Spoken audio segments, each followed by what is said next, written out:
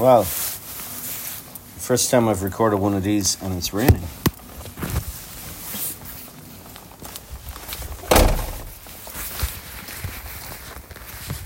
I now have to find a dog.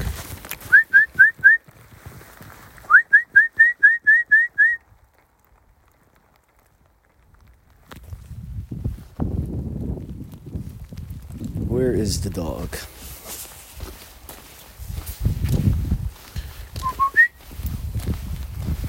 Maybe she's inside.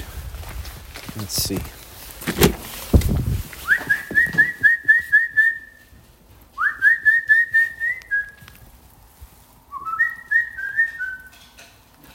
There she is. Come on, let's go.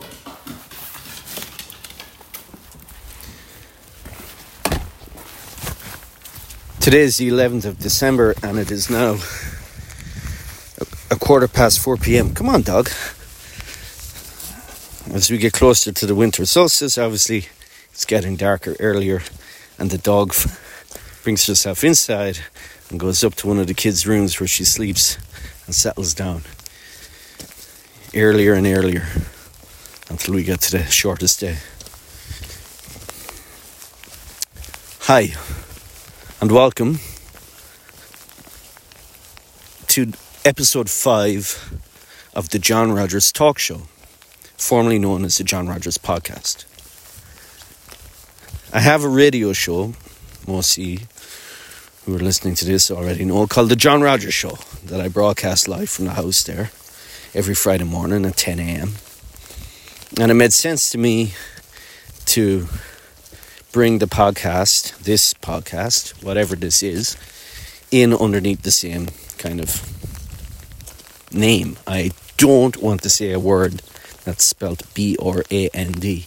That word makes me queasy. But you know what I mean. Under the same title, really. So, from the John Rogers Show, you get the John Rogers Talk Show. It's a measure of how hard it is for me to get things done, to get anything done. How I tie myself up in knots over what to call this and what to call that. But I've decided to bring this in. Now it's called the John Rogers Talk Show for a very simple reason. You can skip this if it's boring, but I use a brilliant app called Mixlr. I pay a subscription to Mixlr, Mixlr, Mixlr every month, and I get to broadcast my internet radio show on Mixlr. And they also have an archive there where I can upload any show I've made and put it up there for playback. And then for the podcast, so the radio show is this hour or thereabouts of music and a little bit of chat with me and a little bit of interaction, a bit of crack with whoever's listening. But I can't, because I'm playing full tracks of music, I can't upload the radio show to a podcast network like Acast or anywhere because of the music rights, not having the music rights. By the way, the forecast said that this rain was going to stop around now. It's only getting heavier, if anything.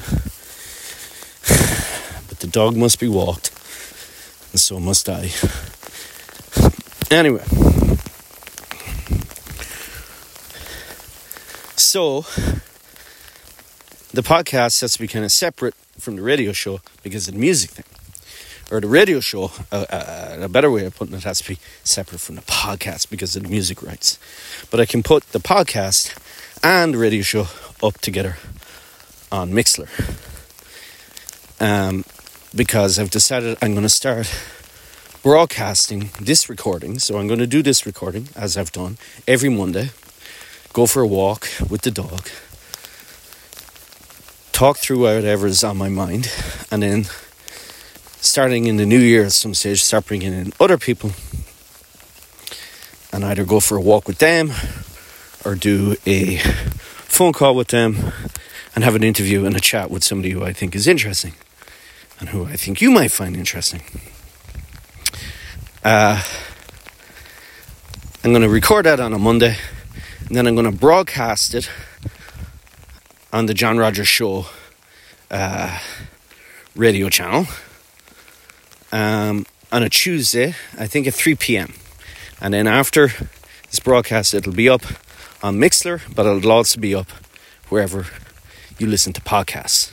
So you still just need to look up John Rogers Talk Show and subscribe if you haven't done already. If you've already subscribed, you don't have to do anything. On a side note, I still haven't fixed the glitch with Apple, so none of this is up on Apple. It doesn't bother me right now that none of this is very interesting, because you can skip, you don't have to listen to.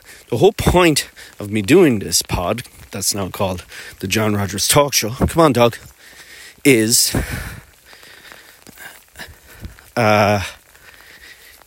because I'm figuring out why I'm doing this and what this is in doing it.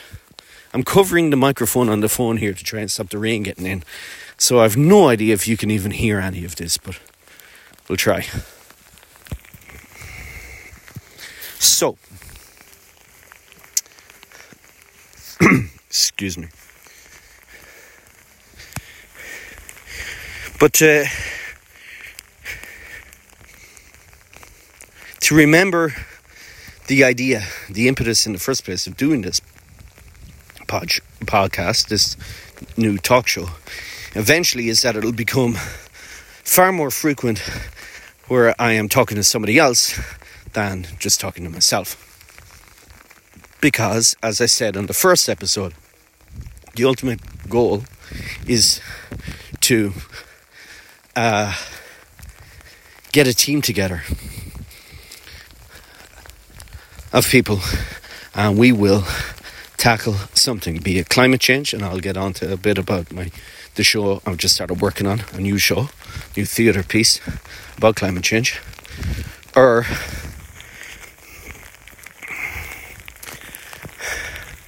this is a horrible evening, come on Doc, or something about cyber surveillance like I talked about in the first pod, or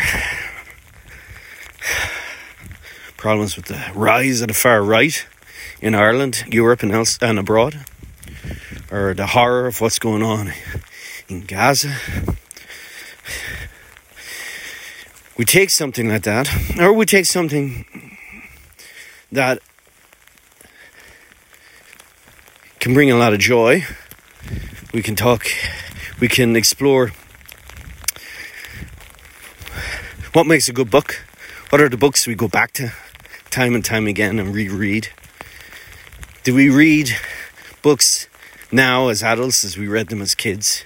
Is it ever possible to go back to that childlike joy of finding a book and falling into it?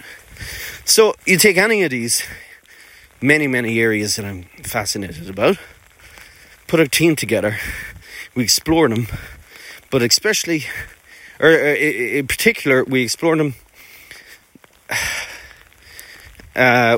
with some agenda.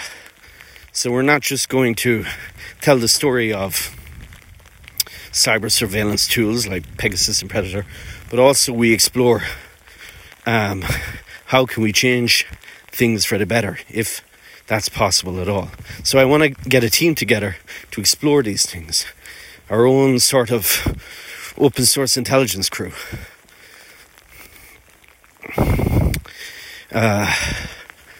And I have no idea how to put that team together.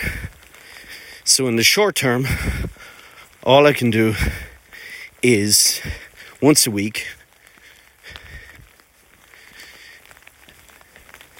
spend an hour thinking out loud, because that's what this is. This is me thinking out loud as I figure out how to get to where I want to be.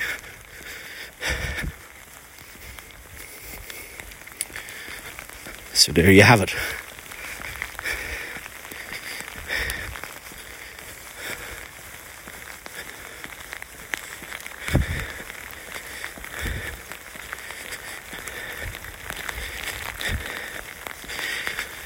So, the people versus climate change is the name of a new piece of theatre that I'm working on. It's in its infancy.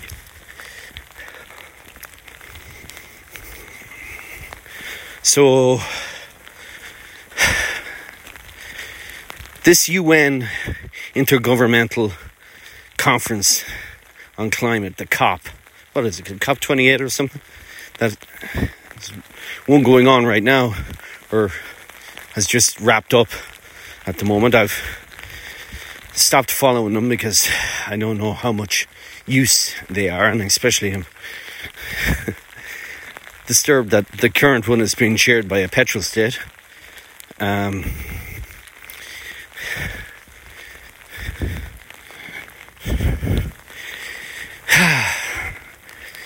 But there was one a few years ago, and the report that came out, what is it, 3 years ago now,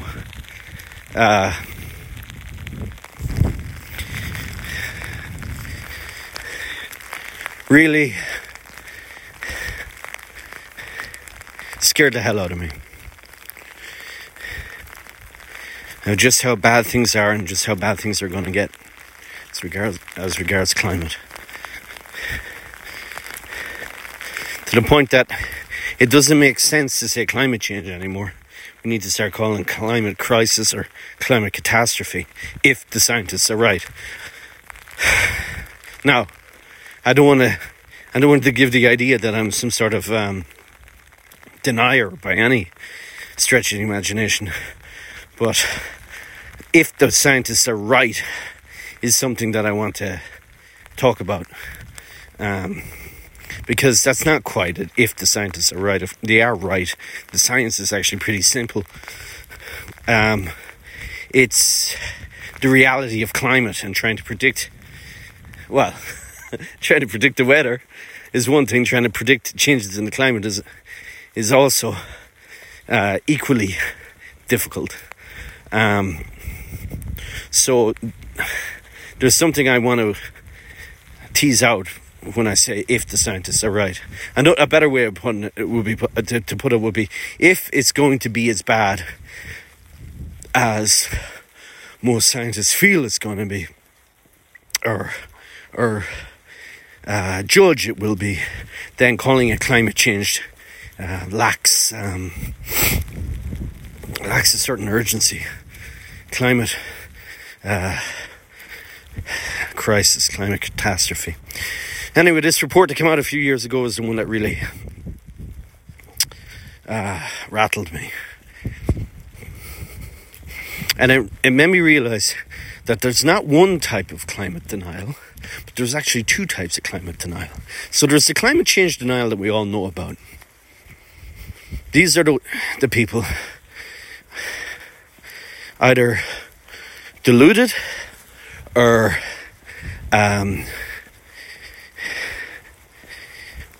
dishonest, who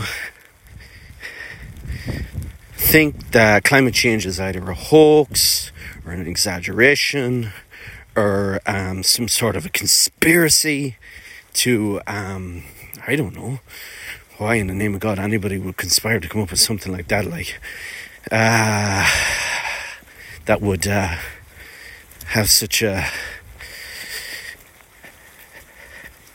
detrimental effect on commerce, really. Oh my God, I think it is starting to... The rain is finally starting to stop. I thought I'd have to go back into the house. Anyway, as I was saying,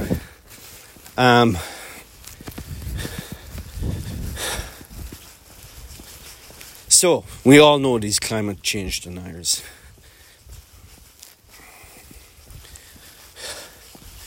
And in many ways, I think they're on the run. You're going to, for some bizarre reason, you find a lot of them in Australia. And Australia has been ravaged by climate change already. Another part of the world where you'll get a lot of them is California, for some bizarre reason. California is another part of the world that is already getting ravaged by climate change. And all over the world, it's becoming harder and harder to deny what's obviously already taken place. There was a tornado in Leitrim village yesterday, for crying out loud. It took a roof off a building, smashed up cars. Lucky nobody got killed. And I was on the back of not one but two North Atlantic storms on one weekend. So, like I said, the deniers are on the run. But that UN Intergovernmental report, it made me realise that there's another type of climate change denier, and that I am the other type of climate change denier. And I would argue that the vast majority of us are this type of climate change denier. I'm the sort of person who understands the science, that if you put enough carbon in the atmosphere, then the atmosphere starts to capture more heat from the sun than is usual, and that increase in global temperature can create a catastrophic change to the climate.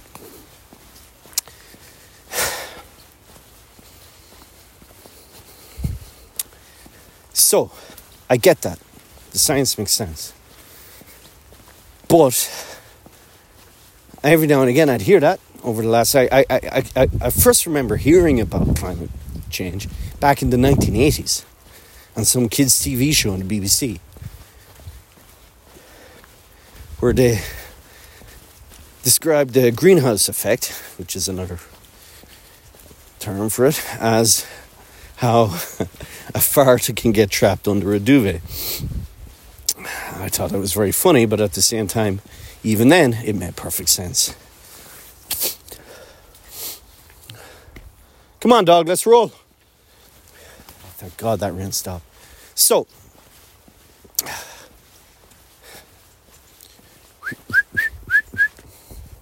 hang on.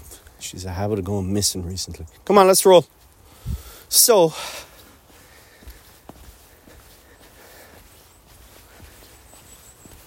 I've known about this and I've understood it for a long time. But the more I heard about it, the less I wanted to hear about it. And I found myself subconsciously pretending it wasn't real. For a number of reasons. One, I think the main reason is that horrible sense of hopelessness. It just feels impossible. I don't have the stats to hand, and I'm not the sort of person who can remember statistics too well off the top of my head, but something like we've pumped more carbon in the last... I think it's something insane, like there was more carbon pumped into the atmosphere in the last decade than there was in all the previous decades and centuries before that, back to the start of the Industrial Revolution, when this problem really took hold. So when you realise that, it just feels like it's done. There's nothing we can do to stop it from happening. And therefore I don't want to hear about it. And then there's little things that just add to that sense of denial.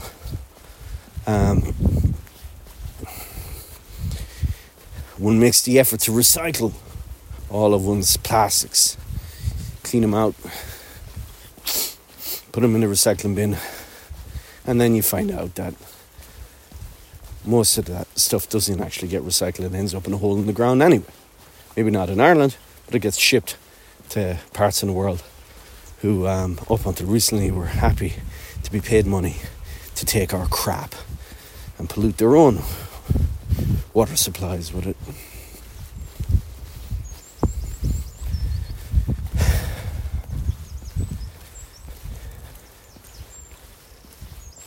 Denial. Climate denial. Come on, let's keep going.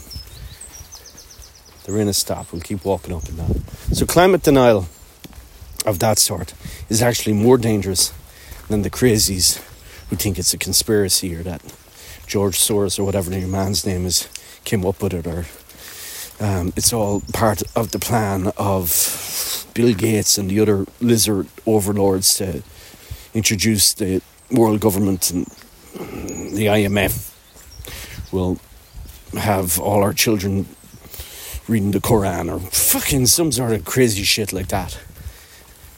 No, my climate change denial, I don't want to listen to this because I feel absolutely overwhelmed and there's nothing I can do about it, is a more insidious type of denial.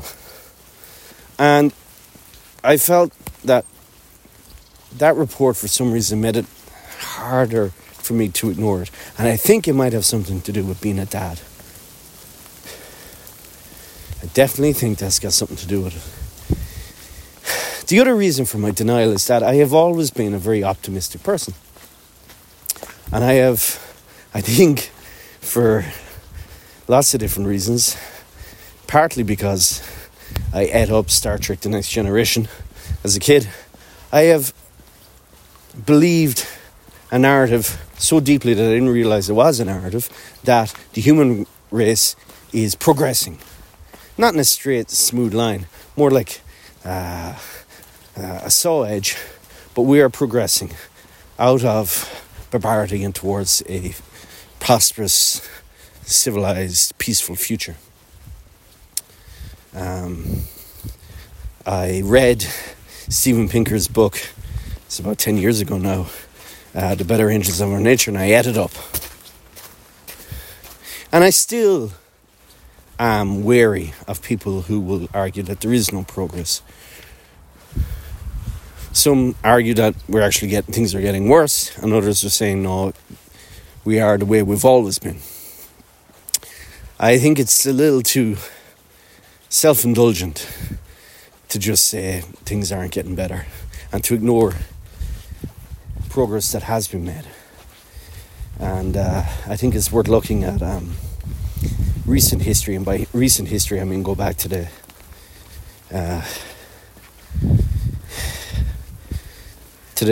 European revolutions of 1848 and look at the Europe before 1848 and the Europe that is now.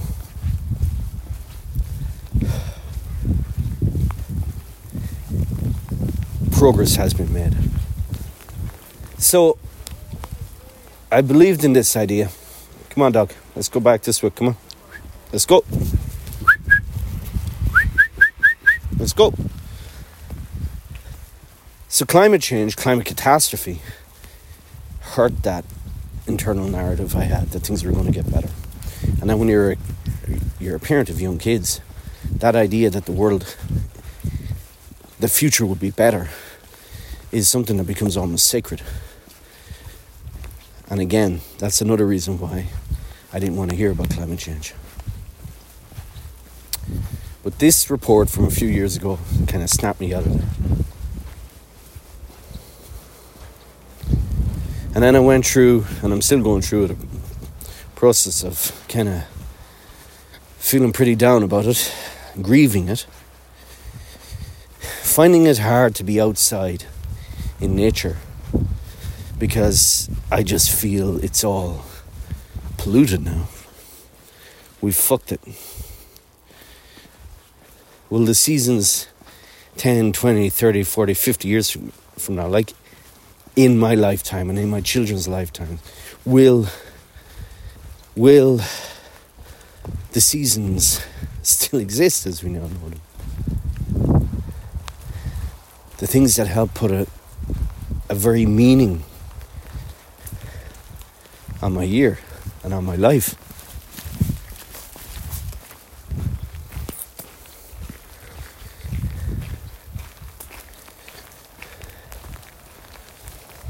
So, as pathetic and as useless as this sounds to me, the only solution I could think of, not a solution, but the only thing I could think of doing, was to turn this grief and this pain and this frustration into art, into theatre.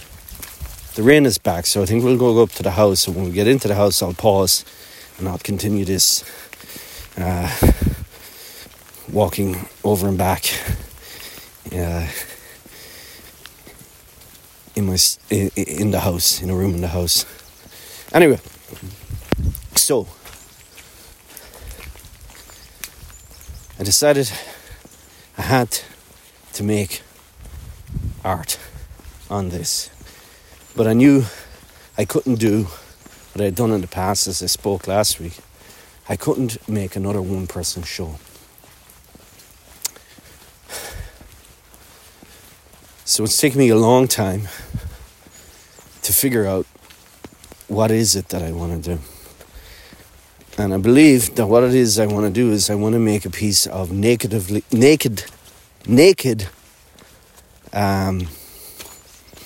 political art. This is art with a naked agenda.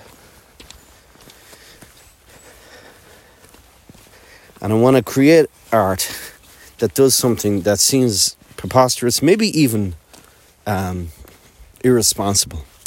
I want to create a work of art that radicalizes the audience into believing that right now, in 2023 and going into 2024, there is still hope. Because I think hope feels stupid right now. Therefore, I need to fucking grab a hold of it more now than ever. Hope. Hope that it's not too late. Hope that we can, as a community, as a country, as a continent, and as a world, we can. Oh God, even saying it out loud sounds stupid. We can come together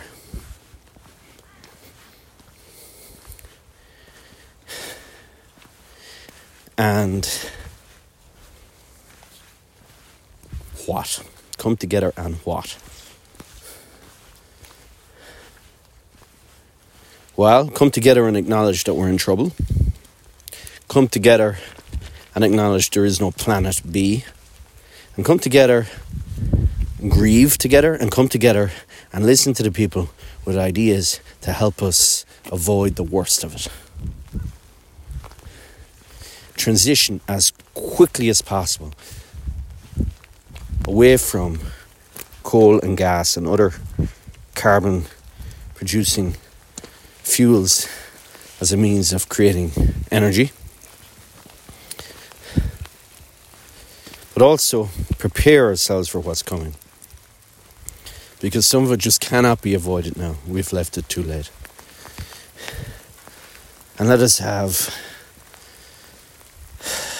challenging, honest conversations about what the future is probably going to be like when large sections of the planet may well be uninhabitable for large parts of the year, and the huge migrations of people that's going to cause.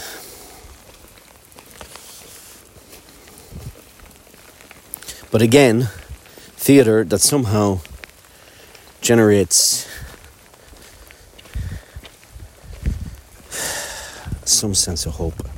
And if I sound lost as I talk to you right now, then trust me, I am lost.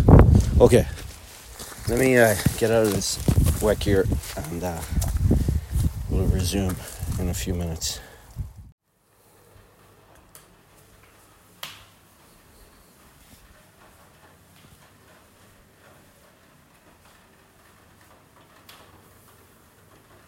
Okay, I'm inside now. And where was I? Oh yes, hope. I think I was getting a bit tied up in a knot there, trying to explain the inspiration for this new theatre piece. Why don't I instead just talk about what it is, what shape it has already in my head, what I'm doing about it to make it real. So it's called The People versus Climate Change.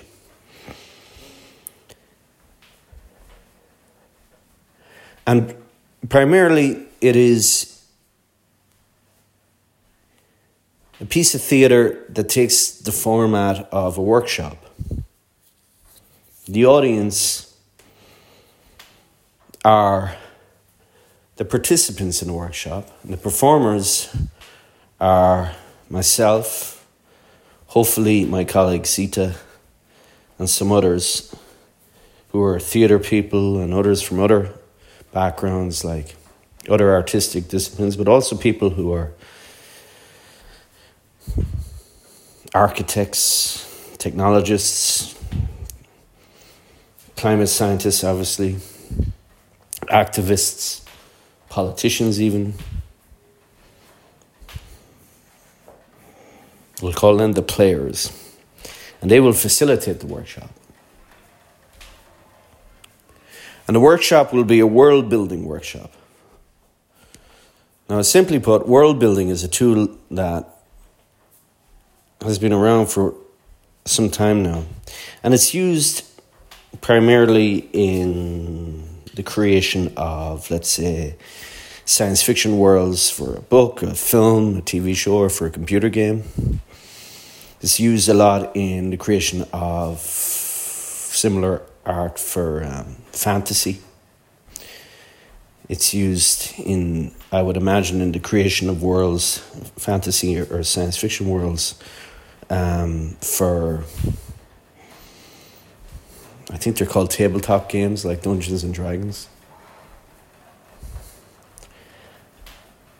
And it's an incredible tool. I've done a little bit of it with an artist based in London, a Dutch artist called Anrik. And world building, let's take an example, let's say, of a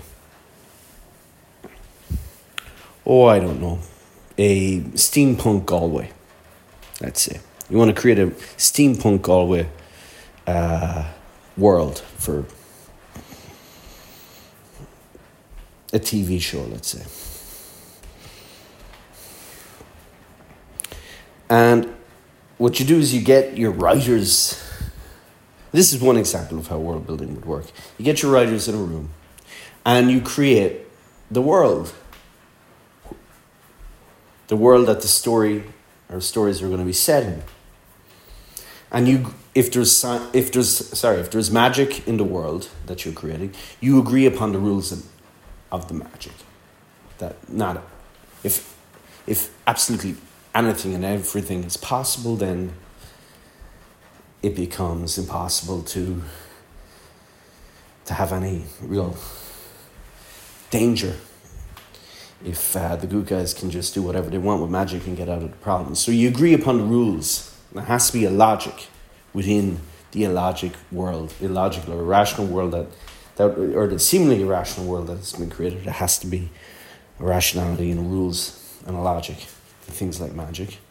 And you agree upon the social structures. You agree upon how money works, how food is grown and raised, and you agree upon the nuts and bolts of the world without worrying too much, or without worrying at all about story.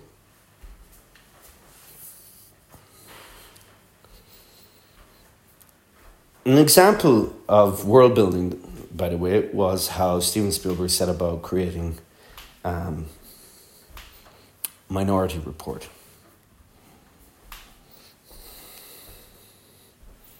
Malcolm McLaren was a production designer, and he kind of created almost this school of world building, where in trying to predict a Washington DC of the near future, they brought in not just production artists, costume designers, but also they brought in technologists, futurists, future historians, people who use the science of history and to, God, it sounds like Asimov's Foundation, but you know what I mean, to try and make a reasonable prediction of what the future is going to be like. And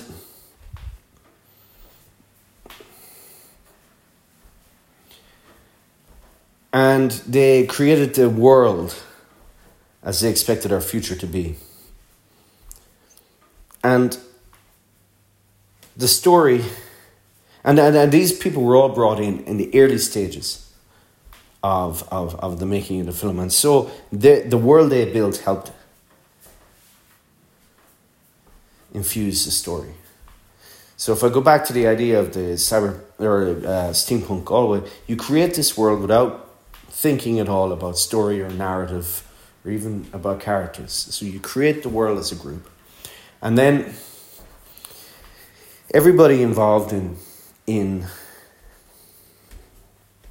creating this world is then allowed to create a character for the world, a persona. Maybe it's a version of they themselves living in this world, or maybe they pick somebody a lot unlike them, but they create a character for the world or a persona for the world, and then they map out an ordinary day in the life, an ordinary Tuesday for the person in this world. And then they present their characters to each other. And you will then find conflict. And some of the conflict is because there's disagreements still in how the world works. And the group works together on overcoming that conflict. But other conflict is where the characters themselves are in conflict. Let's say fighting over resources or whatever. And out of that conflict comes drama and story. I hope I've done a halfway decent job at explaining world building. I've never facilitated a world building workshop yet. That's coming soon. But I have been involved in one, and it was powerful. Now, for the people versus climate change, what I want to do is I want to set the scene with the audience, who are also the workshop participants, and set out the reality of the situation we're in right now and what we're facing. A real assessment of where we are with climate change. As I've forgotten his name. I'll have to go look it up and pop it in later as I edit this before I put it online. But I've forgotten his name. It's not Webb Ellis. That's the guy who apparently invented rugby. He's a journalist who writes for the New York Times. The two articles I'm talking about, the first one is from October 2022, the New York Times magazine, Beyond Catastrophe, a New Climate Reality is Coming into View. That's by David Wallace Wells.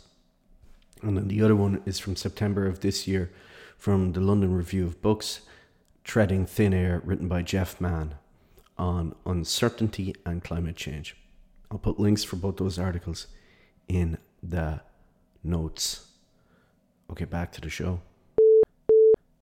Anyway, he wrote a piece, this time it was actually for the New York magazine, where he's a science writer, and he showed that one thing about us coming closer to the reality of climate change is that we're starting to get a better idea of what we're facing into. So we're starting to see some good news in amongst all the bad. For instance, the rise in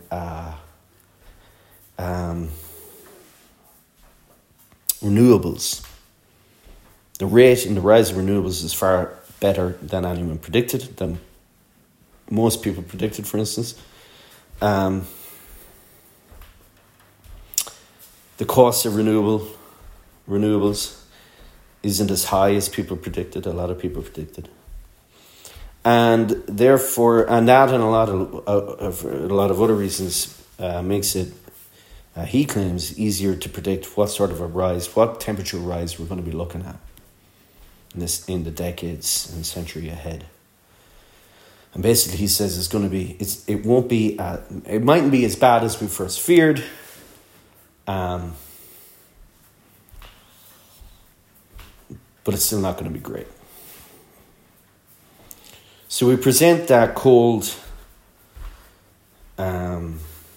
reality to the audience. By the way, since he wrote that piece about a year or 2 years ago, there is some argument to show that things are actually getting worse than we thought. But the problem is, predicting the future is very hard, and predicting climate change is really hard. The reasoning behind it is pretty straightforward, but the effects of a change of 1 or 2 degrees in global temperature, or or the actual prediction of the actual how many degrees of a rise in temperature we are going to end up with is a lot harder to do.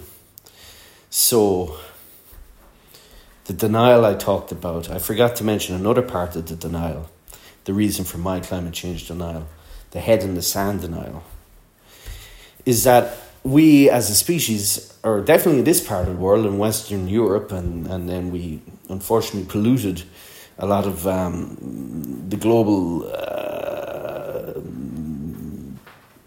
culture with our thinking. We have this obsession with the end of the world. Apparently, medievalists will tell us that 1,000 years ago, as we came to the change from the year 999 to the year 1000, an awful lot of people in Europe were convinced that the world was going to end. 1,000 years later, as we changed over from 1999 to 2000, it was interesting that the belief wasn't, at this stage, 1,000 years later, the global belief of an end of the world wasn't that of the second coming. God wasn't going to come, and the rapture wasn't going to happen, and the people weren't going to be judged between the good and the sinners, the saved and the damned, but that our new God, the computers, our new gods, our digital gods, were going to damn us all with the Y2K bug. And I think part of my climate denial, my head in the sand denial, is because, lo and behold, we woke up January 1st, 2000, and the sun came up, as usual, and the world didn't end. And we do this time and time again. We are obsessed. Look at the Booker Prize. Congratulations to the Irish writer Paul something or other who won the Booker Prize. What is the book? The book is a dystopian future. A dystopian future Ireland that is sliding into a dictatorship. We are obsessed with the end of the world. And so I think a good part of my psyche was convinced that climate change was another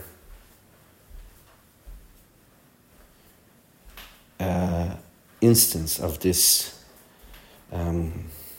conviction that we're all doomed.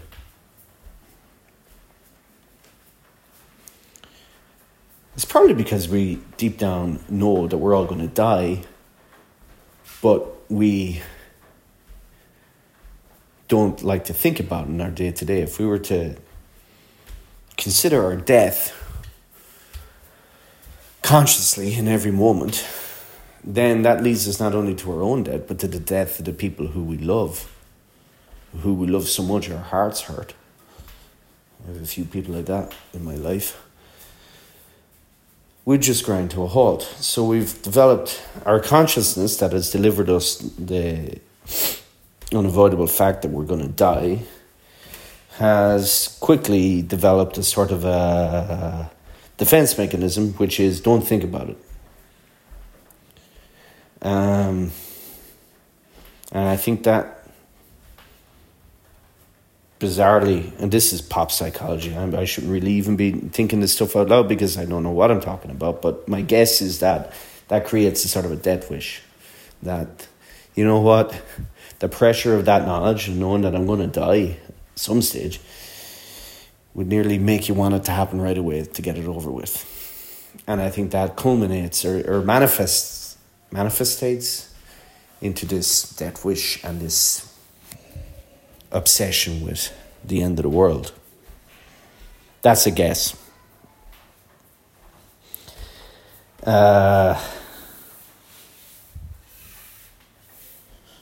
the other reason for my denial is that I have learned that the best way to deal with, and here I'm going to be very careful because I don't want to overshare, but the best way of dealing with depression and anxiety, not the best way, but one of the tools that has helped me is to remember to, as much as possible, stay in the here and the now. Don't be worrying about some other place or some other time. The past is done and it cannot be altered. The future is, to misquote Sarah Connor, unwritten. So worrying about climate change goes against that for me. No point worrying about it because we don't know what's going to happen. Well,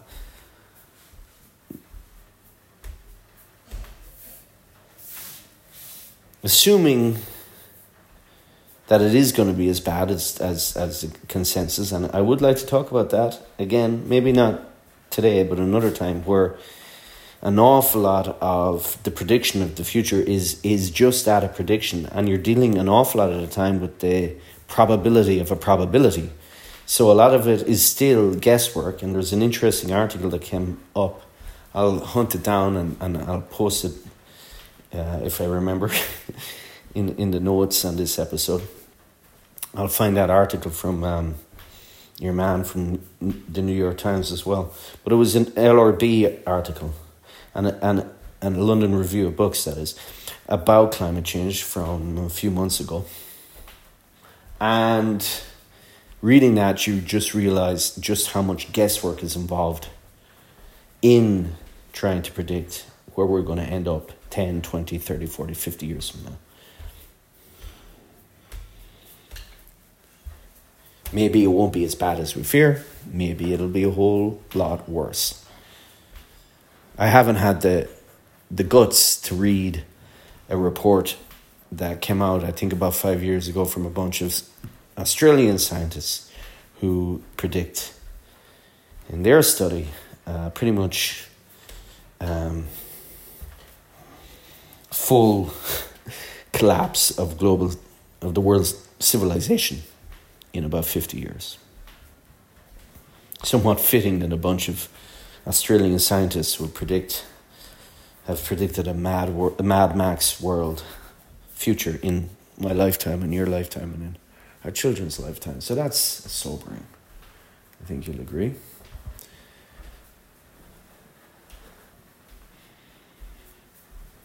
We have to remember, though, it's still just that, a prediction. So, hope. As mad as it seems to me right now, hope is more important now than ever. By the way, studies have shown that climate change art, climate catastrophe art that hopes to erase awareness of climate change and imbue a sense of what? A sense of not action. The word won't come to me like action. Anyway, agency, that's it. A sense of agency from the audience and the viewers of the art. Studies show that the art that is hopeful, the art that conveys a sense of hope, is more likely to engender a sense or engender actual activity from the audience. Now, does that translate into an actual change? Or does it just make the audience member feel a bit better about themselves? I don't know. But I'm still going to aim for a combination of still believing deep down, as irresponsible as this may sound, that maybe it won't be as bad as we think, as we fear, because we've done that so many times, but that it's still something that needs to be addressed, and it's something that needs to be tackled. So the People versus Climate Change starts with us laying out the facts, to get back to what I was saying. Laying out the facts as we know them and understand them. And then I set the audience, the workshop participants, the audacious task. And that is to build a world. Galway 2050. So just over 25 years from now, Galway 2050. Might even call the piece that, rather than people versus climate change. But anyway, we create a world in less than 3 decades from now, wherein somehow, globally, we've managed to avoid the worst of climate change. Not only that, but we have found global peace and prosperity for the vast majority of the people living on the planet. And to imagine a Galway city or Galway County in that world, and to create that world, to build that world, and then to create your character who lives in that world. It might even be you 25 years from now living in that world. Can you imagine it and can you build it as a group? And then we present that world to each other. We don't worry about how we could have gotten there. We just imagine what would it be like if we do get there. Even if it seems impossible right now. We imagine that world. You create your character and then we present it to each other. We don't shy from the conflicts that will arise.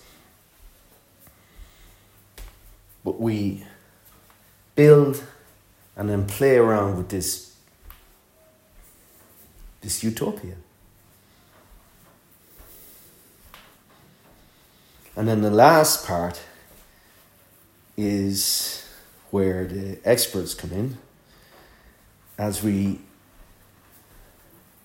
somehow figure out how we get from the mess we're in now to that shining city on a hill, if you will. Is it possible? And if it is, what do we need to do now? What are the sacrifices we need to make now to help ensure that we get there? And that's the people versus climate change. And that's the core. That's the world building workshop at the core of the people versus climate change. And Zita and I have already worked with Anric a few weeks ago. And in the new year, we're going to be working with some students in University of Galway to try out, to workshop the workshop, if you will, to run a few test workshops so we can learn how to world build and how to do it. And that workshop, the world building workshop, is at the core of the people versus climate change. But the overall greater piece is bigger than just that workshop. The dream I have is a piece of theatre that is a piece of Boal-inspired forum theatre, political theatre.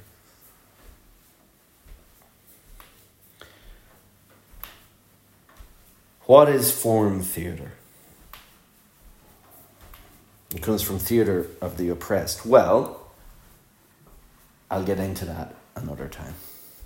But basically, it is theatre that aims to bring about real world change. Not just in how we feel, and that's important, by the way, imbuing that sense of hope, but also that sense of urgency, but actual makes a material change in how we live as a society and as a community.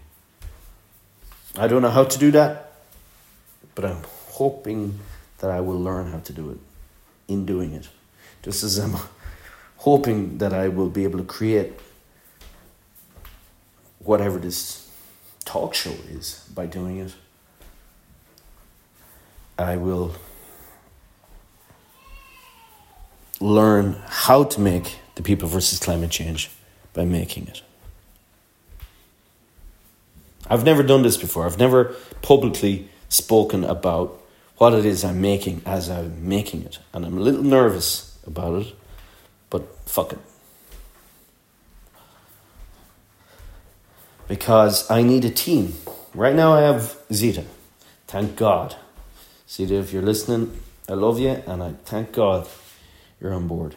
And I have Anric to go back to if and when I run into trouble with the world building. But I'm going to need more than that. And right now I don't have a budget. So this is going to require some sort of Arts Council funding, Galway City Council funding, Galway County Council funding, climate change activism funding. But it starts with the workshop.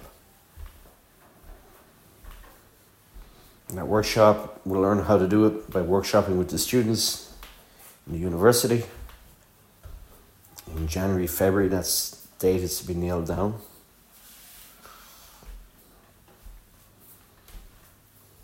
And then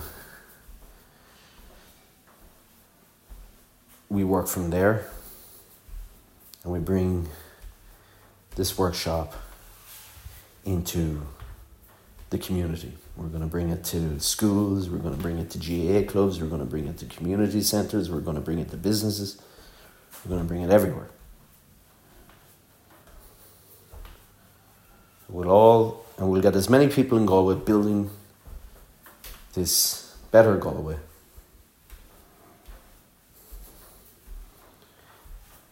And that'll be the start.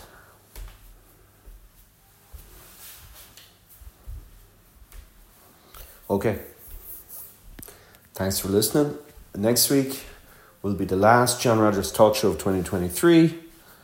And I'm going to talk about Christmas. The John Rogers show, the John Rogers radio show, will be live Friday morning at 10 a.m.